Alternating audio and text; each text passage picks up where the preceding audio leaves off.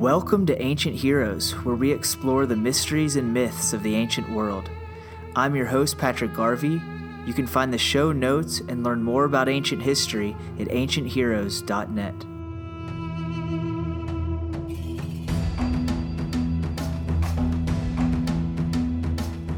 Okay, everyone, I'm here today with Roderick Beaton. He's a historian, teacher, and author, and one of the world's leading experts in Greek history, both modern and ancient.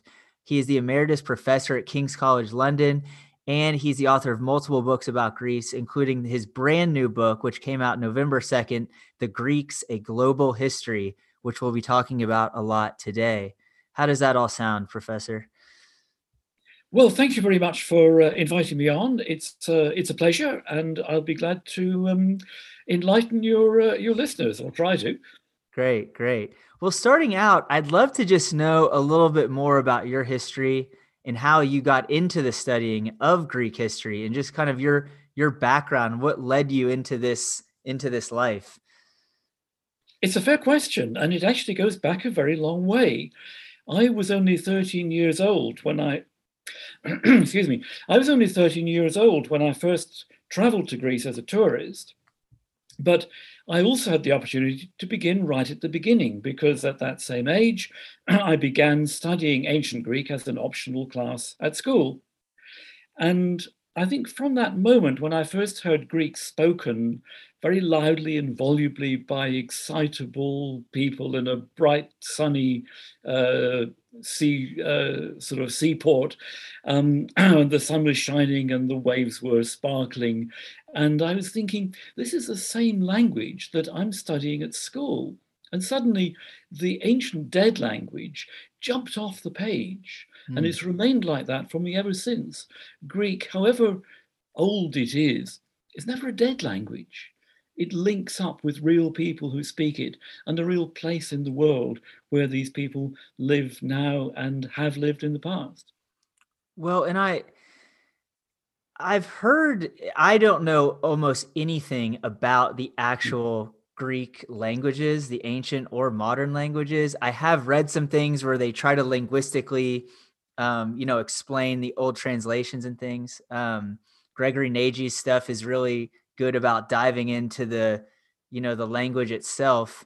And I've heard that the ancient Greek is actually very similar to current day Greek language. Is that your impression as well? And how fluent are you in the kind of the languages? Well, it's a fair question. And I mean, as I say, I started right at the beginning. So I learned as generations of British and American and European school children always did, starting Greek with Homer and classical tragedy and Plato, and then a little bit later, the language of the New Testament. Because Greek is also the original language of Christianity. But the remarkable thing about the Greek language is that although it has changed, as all languages do, through the very fact of being spoken and developing, a language is a living organism, although it's changed, the Greek language is really one and indivisible all the way back to the earliest records that we can decipher. Now, when you go back more than 2,500 years, the language is certainly going to have changed. And, after many years working and living in Greece and working with Greek friends, I'm pretty fluent in Greek as it's spoken today.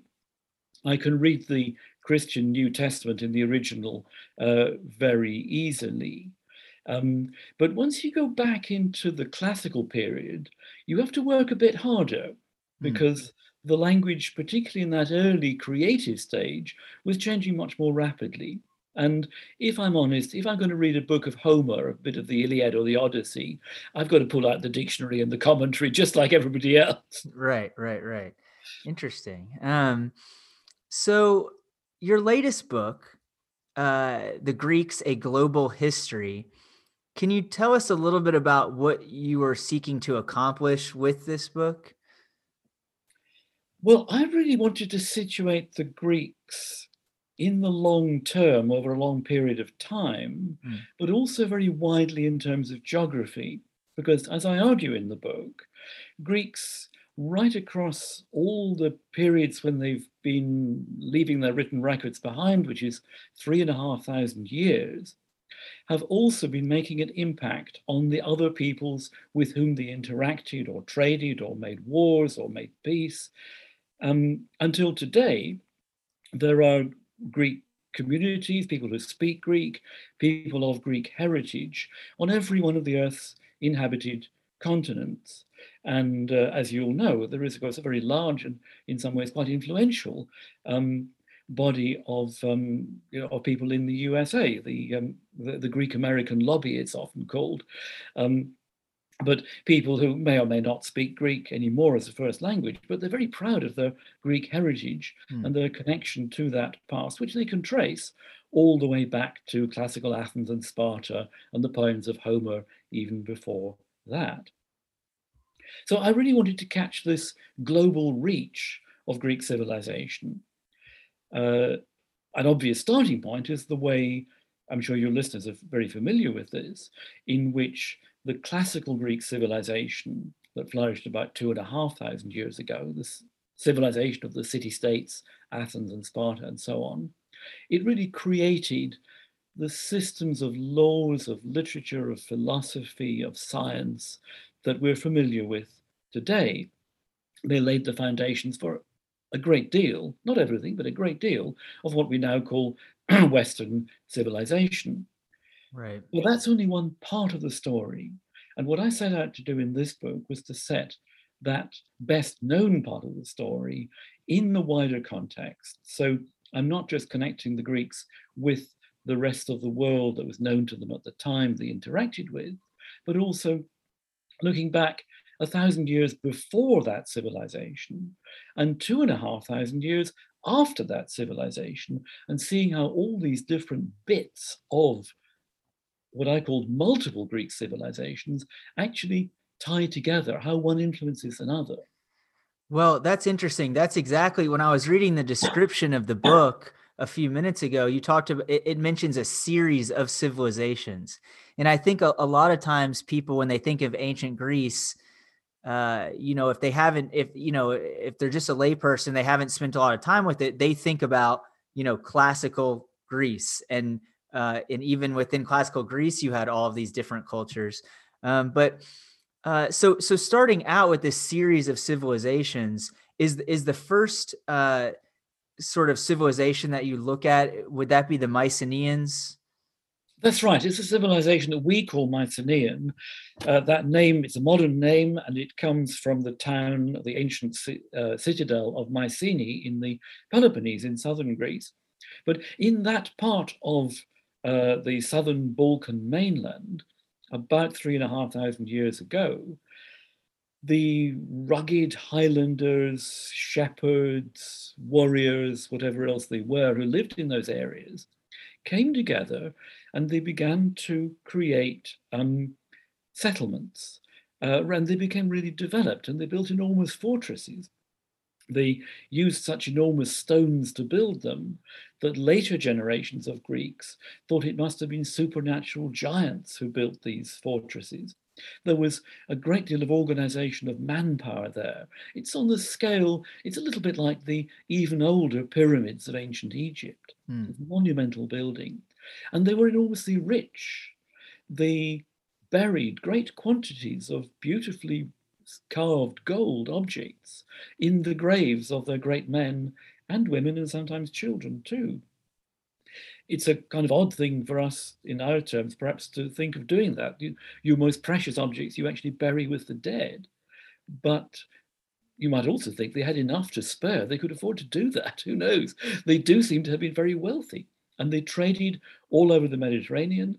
They were regarded as a great power in the Eastern Mediterranean by the other rival civilizations, including the Egyptians, that we know about that lived at the same time. And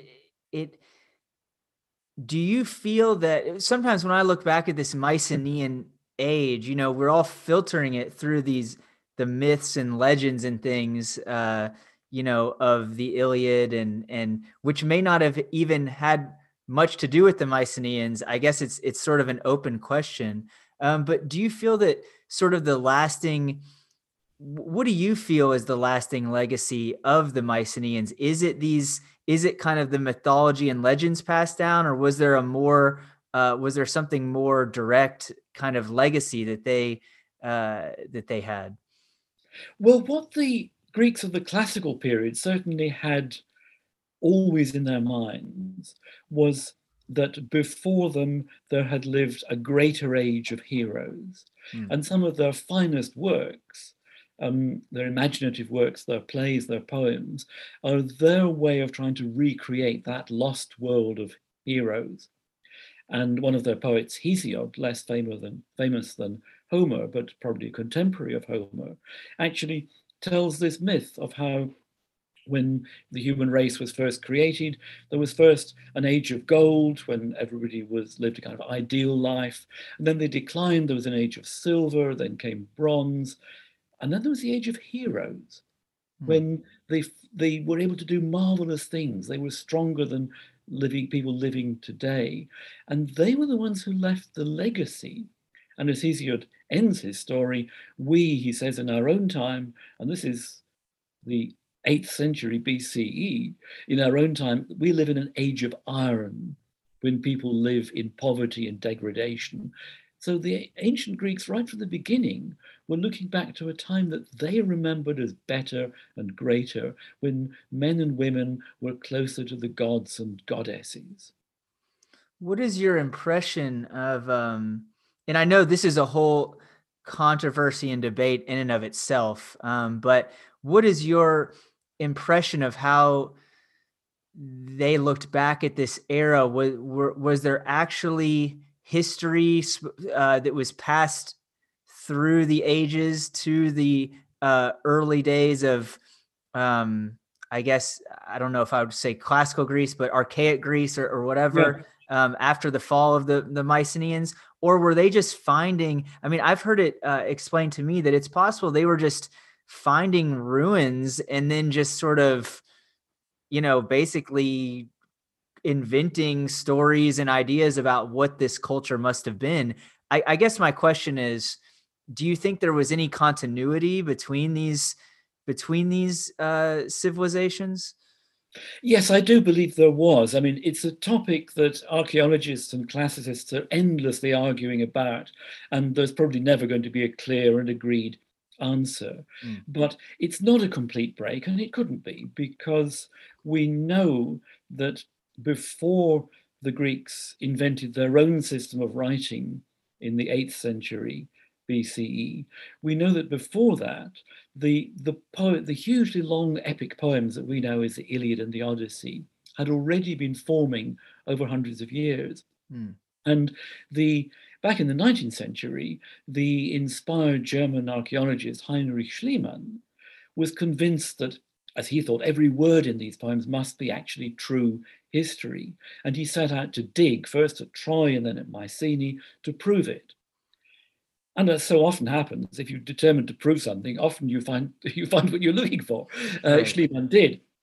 We now know that the story is much more complicated than he realized, but he found the incontrovertible evidence that a rich and sophisticated civilization had existed 1,000 years before classical Greece in the same area. Mm. And many of the details of the armor, the way they fought, the buildings they lived in, even the places where they lived, Mycenae itself, all of these come through the oral tradition and are inherited by Homer and his generation and are then written down by the classical Greeks.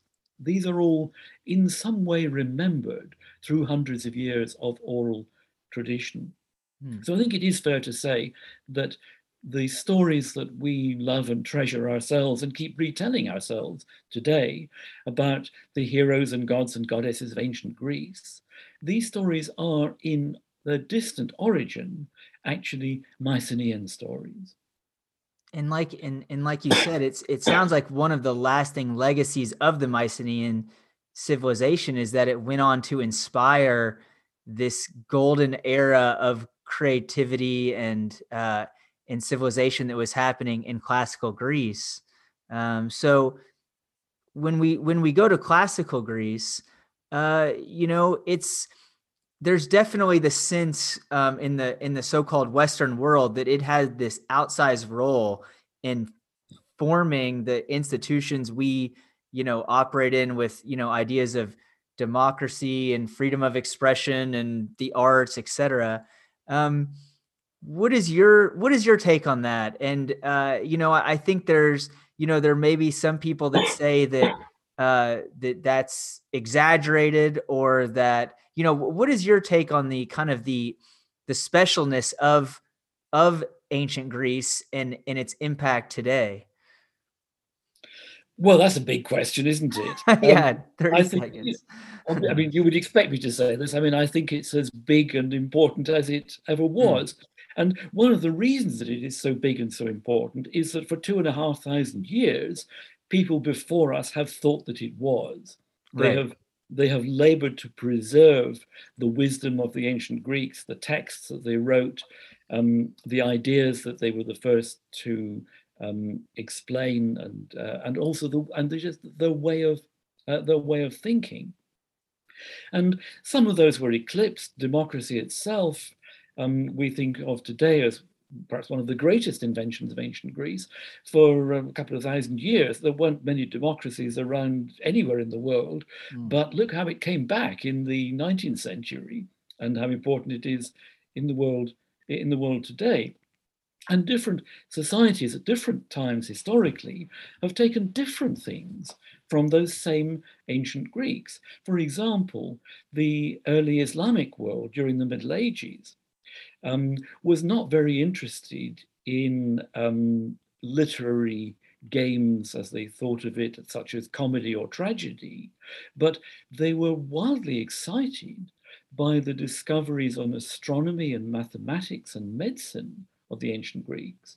And it's thanks to Muslim scholars, often working in Spain between the 8th and the 11th century CE, or in places like Baghdad or Damascus. It's Muslim scholars who preserved a lot of ancient Greek science, because the Christians in the West were actually less interested in that.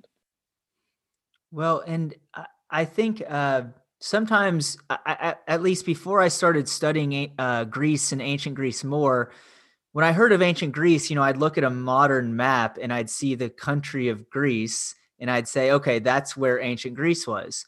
And I think as the more I've looked into it, the more I see that it was kind of, it wasn't just within that area. I mean, maybe Athens and Sparta and some others were there, but it was also kind of a network that bordered the Mediterranean Sea and through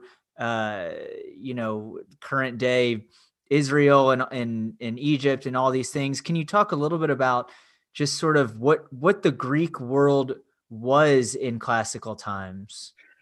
Well, thank you for giving me that opportunity, because that is precisely why I chose to call my book The Greeks Mm. rather than have Greece in the title. Because, as I point out right at the beginning of the book, Greece, or Hellas in Greek, was always a rather vague and imprecise term in the ancient world.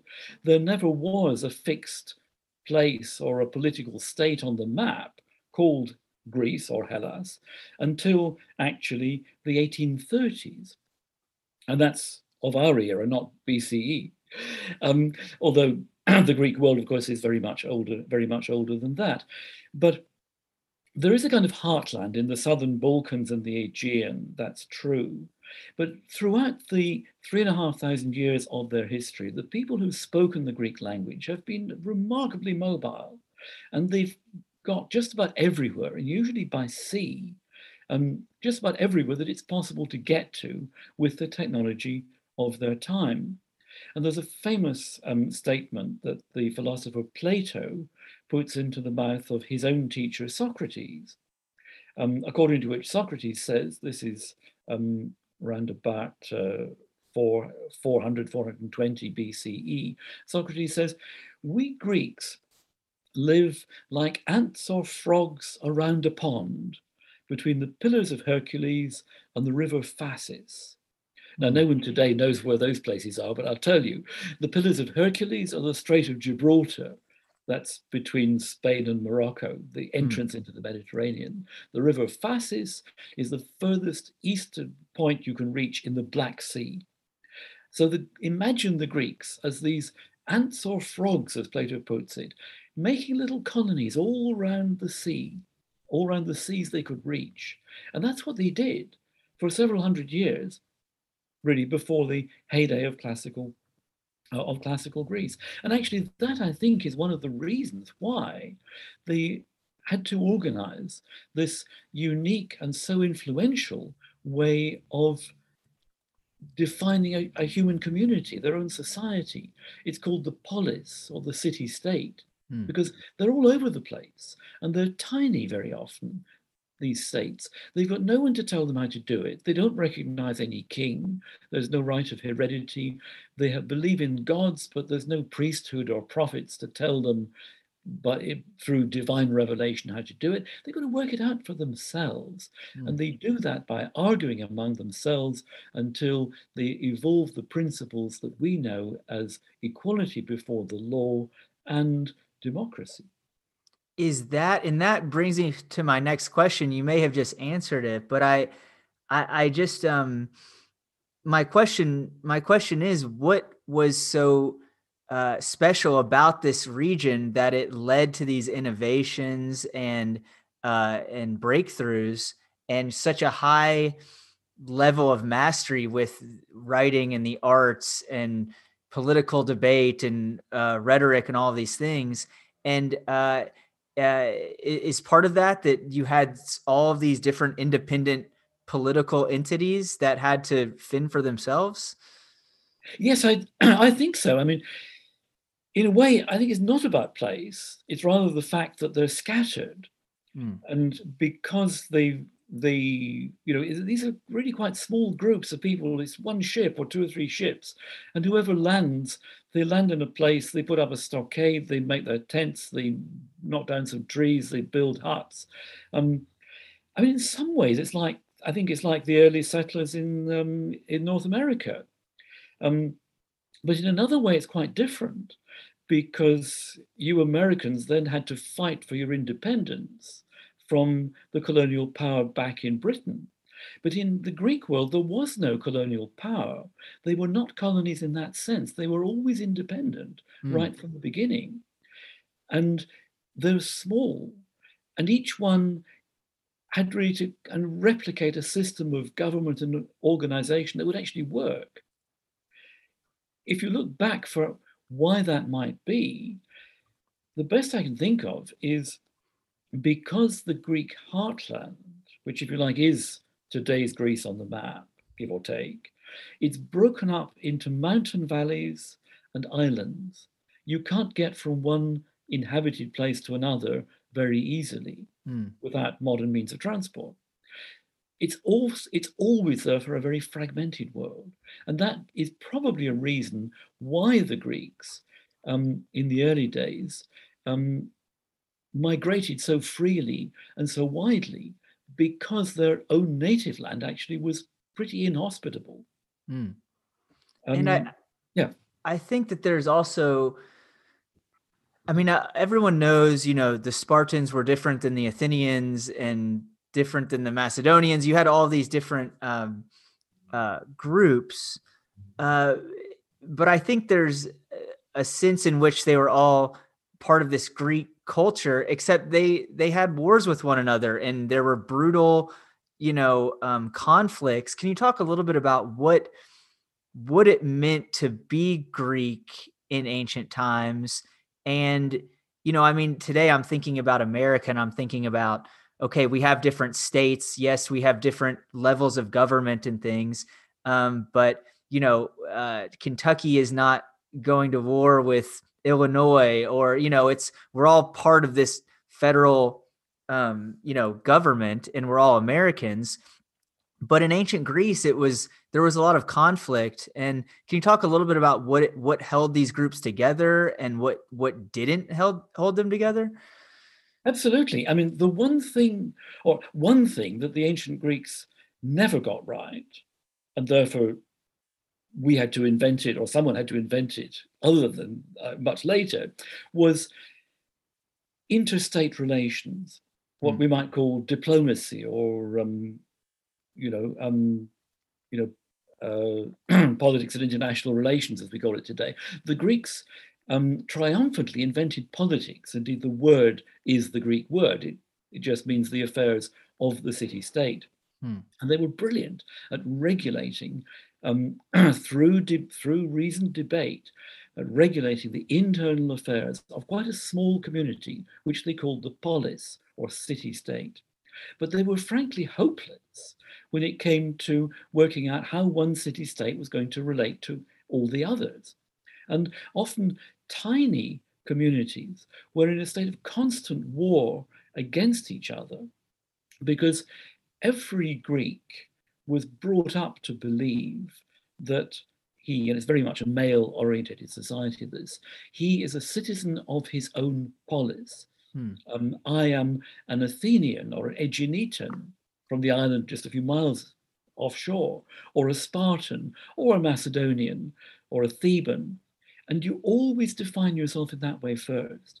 Even the idea of calling themselves collectively Hellenes, which is the Greek for Greeks, comes quite late in the day. It's only after some of the Greek city-states have banded together to fight off the threat from the vastly bigger empire of Persia in 490 and 480 BCE. It's really only after that amazing military triumph that Greeks begin to think collectively of themselves as a solid single people. And it doesn't really even then catch on. They still fight wars among themselves until eventually the city-states fight themselves to a standstill, and the Greek speakers of Macedonia move down from the north and basically take them over. The one thing in the ancient world that did counterbalance to some extent that fragmentation of the Greek world was religious festivals and religious centers dedicated to the gods, and usually in quite remote or inaccessible places. The island of Delos in the middle of the Aegean, the sanctuary of Olympus in an oak grove in the Peloponnese, Delphi, the navel of the earth, according to ancient Greeks, perched on Mount Parnassus. They came together every 4 years in those places from all the city-states, and for once they would stop fighting in order to battle it out in regulated contexts, which we call athletics, and that's the Hmm. beginning of all modern sport. Sport was a kind of surrogate for warfare, but most of the time, alas, they slugged it out on the battlefield. And so they had this amazing way of coming together around these universal religious ideas.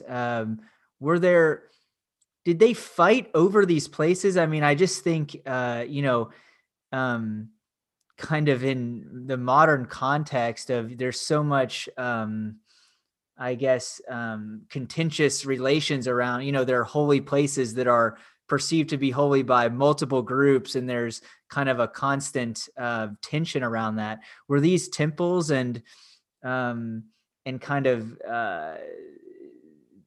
these places that were seen as holy by all the city states? Was there some amount of respect where they just didn't, they didn't fight over those places, or was there conflict? I'm afraid the ancient Greeks would fight with each other over just about anything, including holy places. And there are some famous wars among local groups about who was to control Olympia and Mm. Delphi in particular. But that was completely different from modern religious wars, because ancient Greek religion, in some ways, was a rather more relaxed affair. It's polytheistic, of course. They believe in lots of gods and goddesses, and it's really up to individuals or cities or groups whether they privilege one god or goddess over over another. Some are particularly sacred in particular places. But one thing that's really absent in the Greek religious tradition is the role of the prophet or any individual or any caste or group which has privileged access to the divine. Mm. There's not that kind of religious authority. or if you like, all the city-states or all the secular groups equally respect and fear the gods and their power, but they don't argue, they never argue, as Christians have done, or Muslims have done, about the correct interpretation of God's will. They did argue about much more mundane things. They argued about who was going to get the revenue from all these people coming from all over the Greek world in large numbers to play sports, to compete against one another, to give sacrifices to the gods. But there's not the kind of element of divine revelation. There isn't the theological debates that you see No, absolutely today. not. And there's no equivalent either of fanaticism. I mean, Hmm. Socrates was put to death because it was alleged he he declined to worship the gods of the city and worshipped gods of his own. And the truth of that claim has been argued ever since. But that wasn't really like heresy in the Christian tradition. Yeah. It was stepping outside what is fundamentally a secular norm. There Hmm. isn't um, that sense of religious, of deep conviction, devotion, or at its extreme end, fanaticism. Interesting. It leads me to thinking to kind of continuing to move forward through the long history. Obviously, we're not going to be able to cover everything, but it leads me to Alexander and his impact. We've talked a lot about Alexander the Great on this podcast, and he was someone who seemed to have pretty strong religious respect for the heroes and the gods and this kind of thing. Can you talk a little bit about uh, the rise of Macedon and especially also the fall and what happened to the Greek world after uh, the empire of Alexander began to break apart? We've hardly gotten into this at all on the podcast. I think like many histories of Greece and people who are interested in Alexander, he dies and they move on to looking into something else. What is kind of the role of Macedon and Alexander in this long arc of Greek history? Well, the extraordinary thing that Alexander achieved was to spread Greek culture and the Greek language across just about the entire known world or accessible world at the time. Mm, And as I'm sure you've discussed on previous podcasts, his conquest took him as far as today's Pakistan and the northwest provinces of India. And mm, for hundreds of years after that, Greek became the common language, the shared language of the entire Middle East, and all the way from the Mediterranean Sea to the Black Sea to the Caspian and to the Himalayas. Alexander himself was not a typical Greek. He came from Macedonia, which is on the sort of northern fringe of the Greek world. He was a Greek speaker. His ancestors, the kings of Macedonia, were all Greek speakers. Um, but they were looked on with some suspicion by the cultivated and some would say rather self-regarding Athenians and Spartans, who thought they were infinitely superior. They rather looked down on Alexander and those Macedonians. But of course, it was the Macedonians who had the last word because they mopped up all the city-states. They put an end to the freedom and the democratic system of the polis system, and they were, if you like, top dog for the next 300 years. But it's interesting what you said about Alexander respecting the Greek gods, and he certainly did export the Greek gods right across the world. But Alexander was one of the first Greeks who who may have actually believed that he was himself a god. mm. And he set a trend. His father, Philip II, probably started it before him, but he certainly set a trend that kings in the Greek speaking world thereafter presented themselves as at least semi divine. And once they died, they expected to be worshipped as gods. And Alexander's empire, as you know, it fell apart very shortly after his death. It was ruled in a very messy fashion by, there were mainly three rival kingdoms. And just as the Greek city-states had fought among themselves for supremacy, so these much larger kingdoms, ruled by Alexander's successors, also fought a series of wars among themselves until they were all eventually conquered by the expanding power of Rome. Mm. But there is a legacy here, because much of the trappings of these kings who followed Alexander and who saw themselves as semi-divine and deified after death, these were carried over.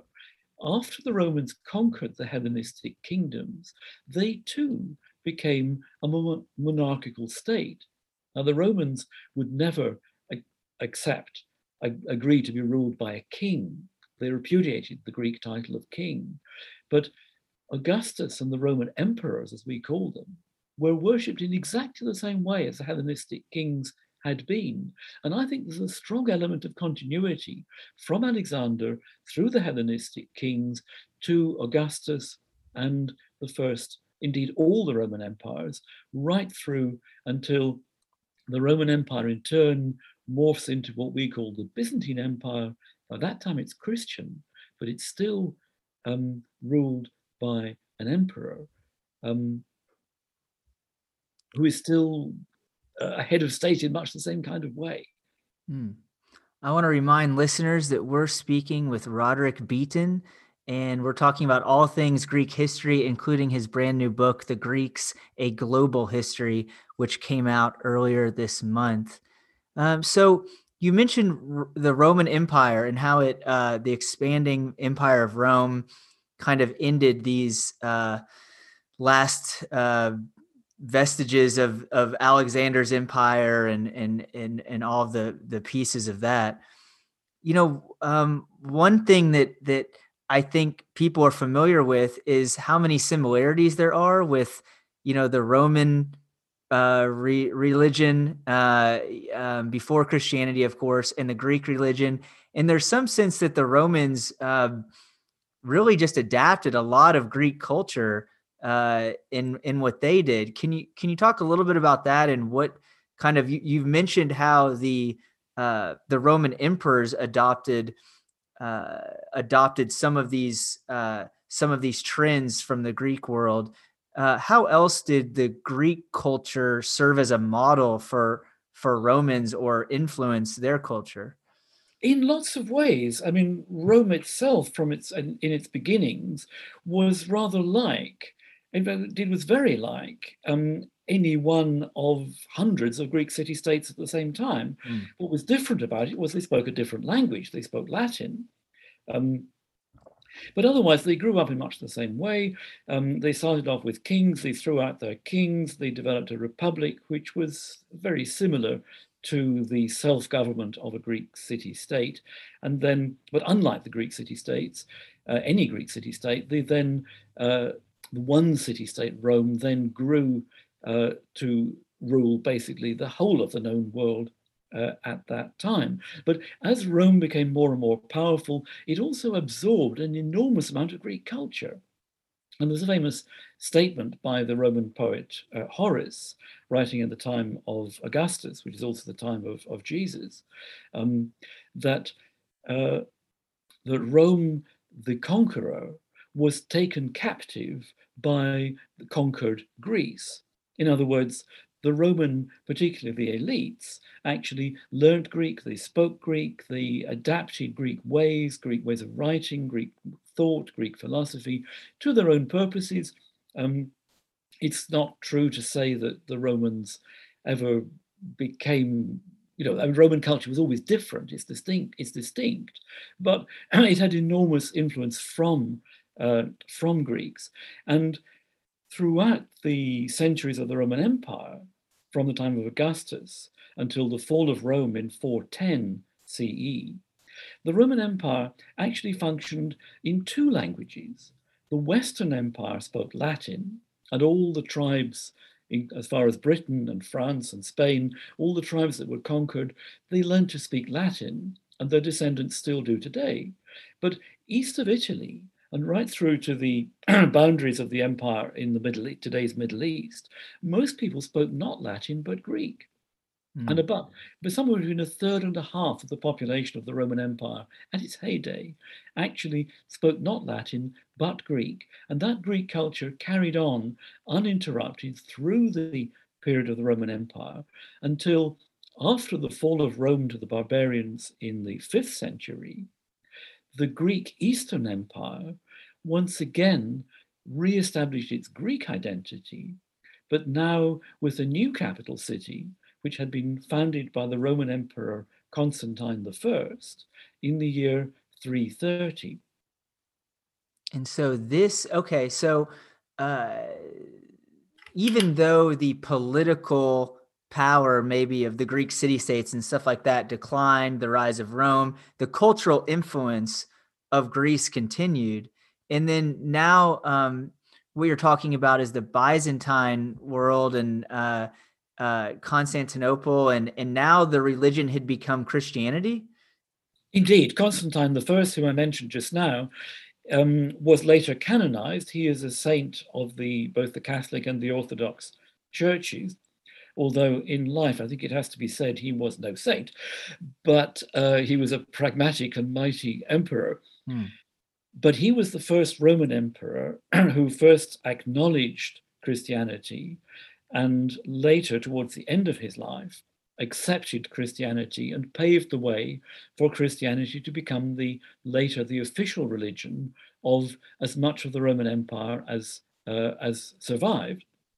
As I said, in the West, it began to collapse very soon, but in the East, it continued for several hundreds of years. And this is the empire that today we call Byzantine rather than Roman. It begins to become Byzantine from the time of Constantine, and through the slow process whereby the Western Empire disappears, the Eastern Empire becomes converted slowly but surely and finally totally to the new religion of Christianity. So it becomes a Christian monotheistic empire.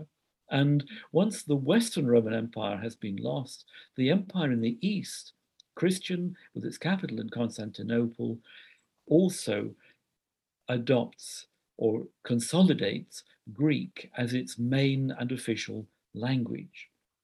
The Byzantines, for 1,000 years after the time of Constantine, continued to call themselves Roman and their empire, the Roman Empire, but they did so not in Latin anymore. They'd all forgotten Latin. They couldn't read it even. They did so in Greek. And so this is what this Byzantine world, this is one of these series of civilizations that you talk about in your book. Is that right? It is. And one of the points I wanted to bring out in this book is how utterly different that Byzantine Empire is from either the Hellenistic Greek world after Alexander, or the classical world of city-states, or the world of the Mycenaean warriors and traders in the Bronze Age. This is it's a world empire. At its height, it's one of the largest and most influential in the world at the time. Constantinople, by the 11th and 12th centuries, is possibly the world's largest city. It might have a rival in China, but it's certainly one of the world's largest known cities. And it's a center of a far-flung world empire.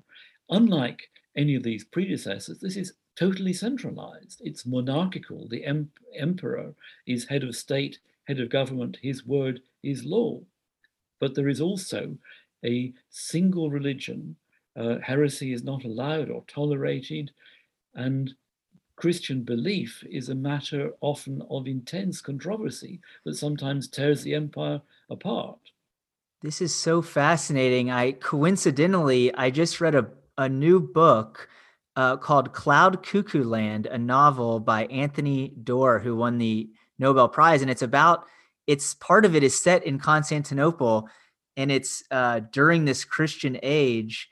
But some of the characters are discovering these ancient Greek myths, but they're being punished for even reading the translations and things like that. it's a fascinating book. I had no idea when I got it, it was connected to Greek history or Greek mythology.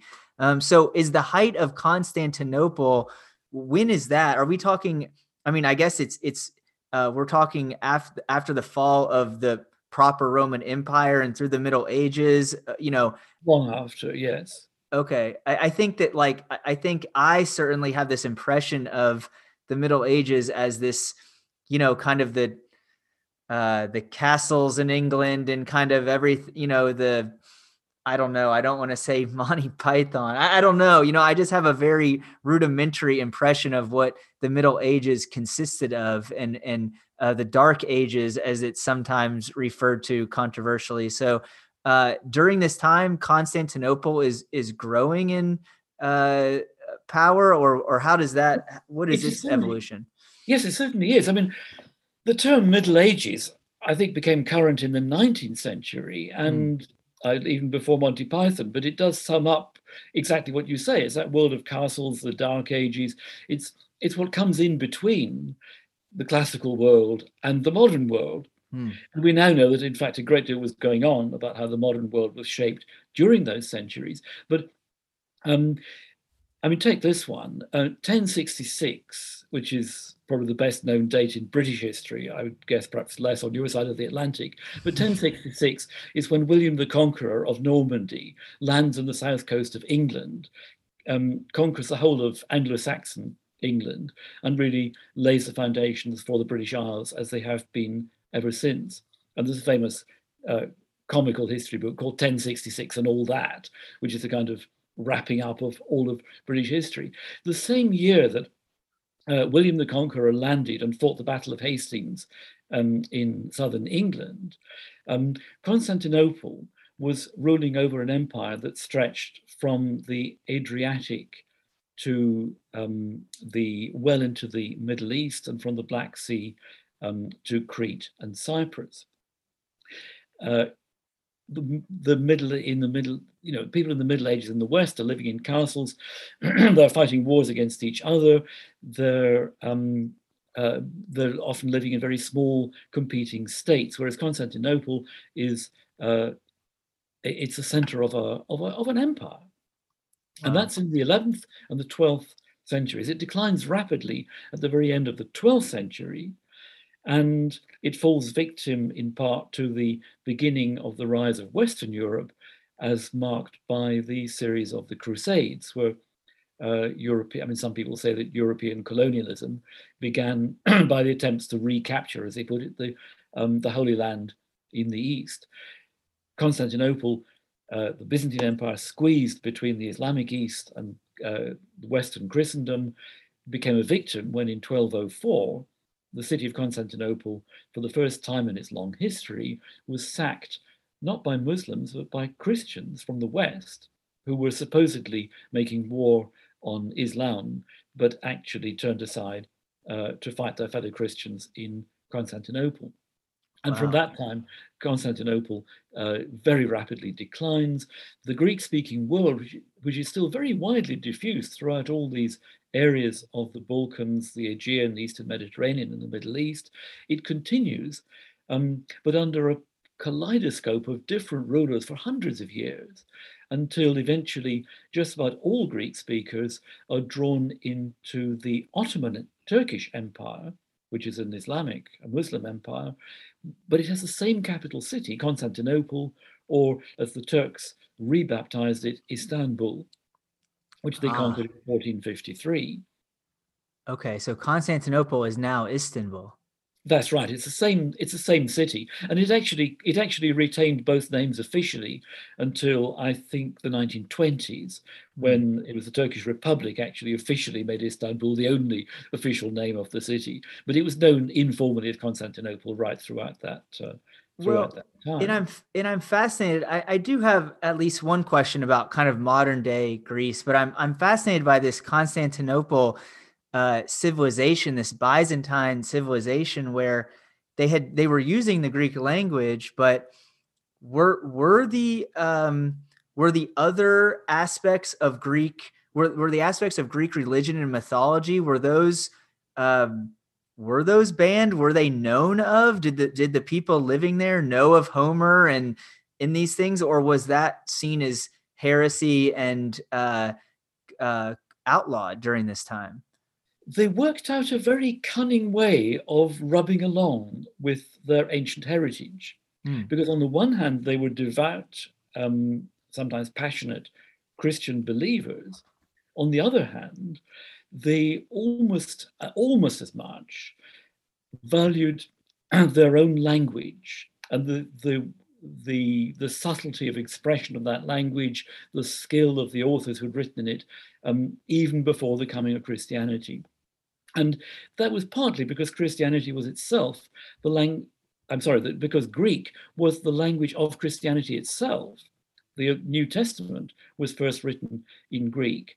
So if you're a Greek speaker, a Christian education is a Greek education. And they tussled in the early Christian centuries whether to throw out all the mythology and all the philosophy and all the works of literature as being pre-Christian and therefore heretical. But in the end, they found this wonderful compromise whereby children and adults too studied the ancient authors for their grammar, for their syntax, for their perfection of expression. They were not supposed to take seriously the content of what they read, but they did study the texts and they preserved the texts. And later, people began to talk again about the mythology and the philosophy. And sometimes they got ticked off as heretics. They didn't burn heretics in Constantinople, or very, very rarely. But you could still you could still lose your job if you talk too much about, say, the ideas of Plato. But he was absolutely all right to write in the style of Plato, which meant it was all right to read Plato very carefully. And another thing they did that, I mean, it seems rather quaint to us, they reinterpreted these pagan works, Homer and the tragedies, as allegories of Christian belief. And in the 12th century, people would write reams and reams, retelling the story of the Iliad and the Odyssey as an allegory of Christian belief. Wow. And are any of those are those texts and things preserved today? Yeah, we can still read those. I mean, they do seem a bit crazy, but Wow. but it's thanks to the sort of slate of hand of the people who thought of that we could still read the ancient authors. If they'd been rigorous and expunged everything that was heretical in content, the glories of ancient Greek literature and philosophy would have been lost to us. But it was Christians who preserved them, not for their content, but for their language. Wow. Again, I would emphasize the thread of the Greek language as the continuous thread that runs through this whole story.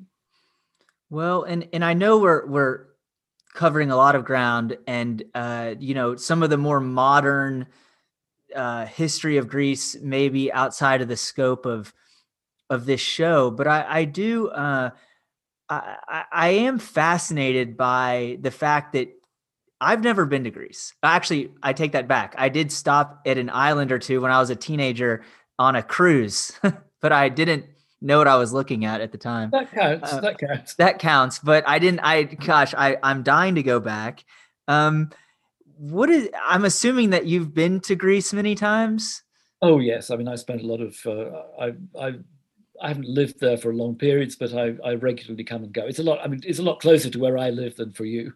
Right. Well, I guess one of my questions is, what do you think it is today that, I was born in Louisville, Kentucky. I have no connection to Greece other than I started learning about some of the mythology when I was a kid. And now I almost see it as like, I have a much stronger connection to Greece in my mind than I do, maybe England. I think my ancestors are English and Irish, and I'm interested in that as well. But Greece is the place where I feel like I want to go more than anywhere. Why do you think it's still drawing so many people from around the world to visit, to look into these into this culture? I mean, what is pulling people back to Greece? I mean, there were civilizations throughout a lot of the ancient world.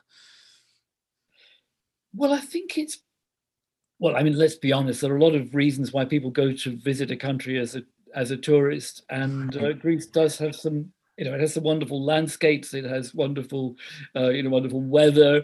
It's a beautiful place, and I mean, I'm not Greek either. I've no Greek ancestry that I know of, but I would say, I mean, its people are wonderfully friendly, and I love the place. I love the people, but for me, it's more than that. It's also an intellectual engagement, and I think that's what I meant really at the beginning when I was explaining about how I went as a tourist and was captivated by the place and the people, but also by that continuity of the language that I was learning at school, and that fascination. That's really what brought me to devote, as it turned out, a professional lifetime to Greece and the study of Greeks and their language. It's not just, I think, that historically the Greeks of the distant past have given so much to all of us that we've inherited. I mean, it's not a question of what we've inherited through our genes, but the culture we've inherited through growing up in what we broadly call the West. But it's also, I'm fascinated by the very fact of that language having evolved, but continuously and traceably through so many thousands of years. We can actually look at what people wrote and said and thought in the same language that they can, their descendants can go back and read it all across that long period.